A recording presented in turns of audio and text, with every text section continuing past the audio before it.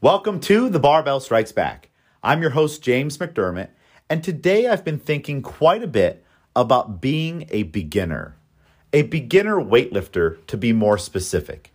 You see, it's been quite some time since I was a beginner, and it's very possible that it's been some time since you were a beginner, unless you are in fact a beginner weightlifter right now. And with time, a lot of things happen. We start to improve upon the sport or whatever it is that we're doing in life, but we also forget things. We can forget how confusing it was in those early days, weeks, and months when you were trying to figure out how to do a snatch or get used to doing a clean and bringing that barbell up onto your shoulders and into your neck. And then don't even get me started on trying to figure out the footwork for the jerk. That can be very frustrating all on its own. And I think it's good to reflect back on those times, because we also forget that we had to do quite a bit to find success. And as a coach, that's important to me because I need to be able to relay those past experiences to new athletes. And right now in the Albany CrossFit Barbell Club, we have a lot of brand new beginners, people who are just learning the sport for the first time. They haven't done a weightlifting meet yet. And we also have other people in the Barbell Club, such as Dan, who's been with us for a couple of months. They've done their first weightlifting meet already, but they're still trying to figure out the ins and outs of the sport. Shout out to Dan. Dan has been making phenomenal progress. He is a power lifter. He's done quite a bit in the sport of powerlifting. He's competed. He's got big totals out there. But what he's doing right now is no easy task. He's trying to transition from powerlifting to weightlifting. And as we know, there's a lot of flexibility involved in doing a snatch. There's a lot of figuring out the timing of these movements, which are a lot faster and more rapid happening than the squat, bench, or deadlift.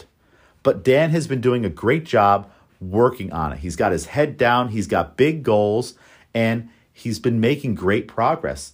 But earlier in the week, we had a slight hiccup. He had some shoulder issues going on the snatch.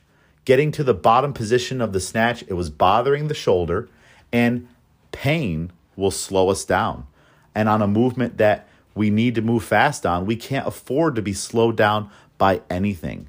Pain will cast doubt. It'll make you start to think about things, and then you'll move slowly. And now we're not doing the lift correctly. We're not moving intuitively, and that could lead to more errors. That could even lead to tweaking the shoulder even further.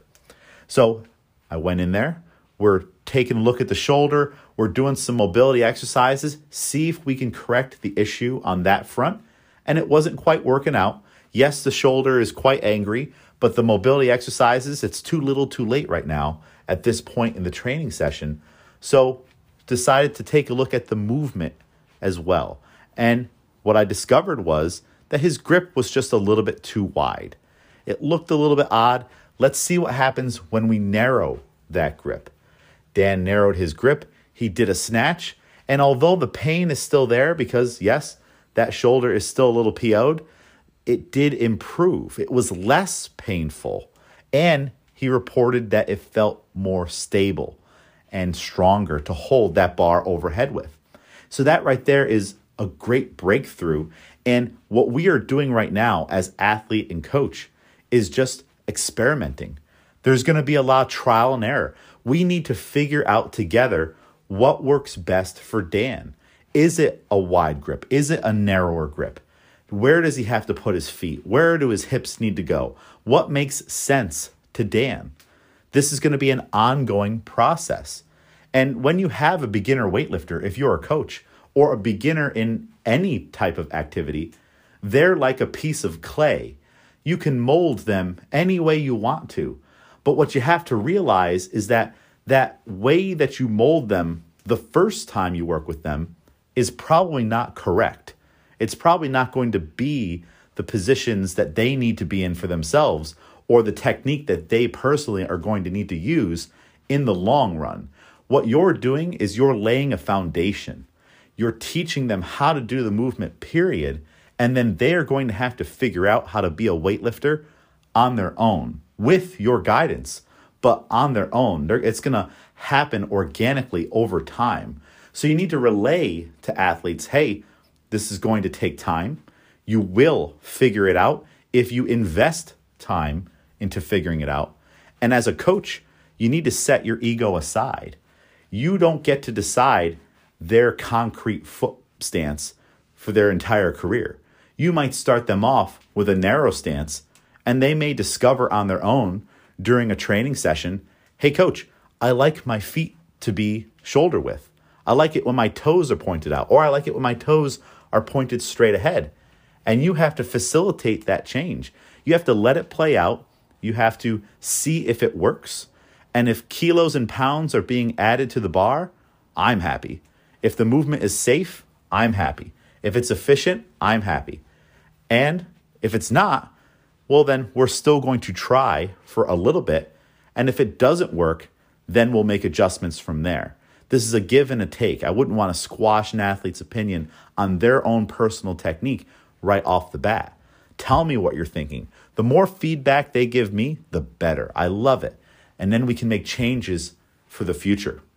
I know for me personally, with my foot position on the snatch, I went through so many different iterations over the years.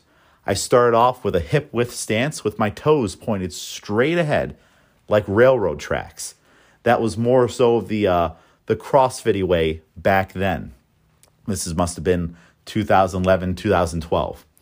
And I would jump forward about 3 to 5 feet on all of my snatches. I just couldn't get off of my toes, and my feet were perfectly aligned to allow me to just leap forward. It was more of a broad jump than a snatch. It's a broad jump snatch, my own personal invention. Then I started to toe out a little more, had a different coach work with me, and they're like, well, hey, let's point your toes out. That might make it a little bit harder for you to jump forward. So I had a narrower, toed out stance, and I found some success with that.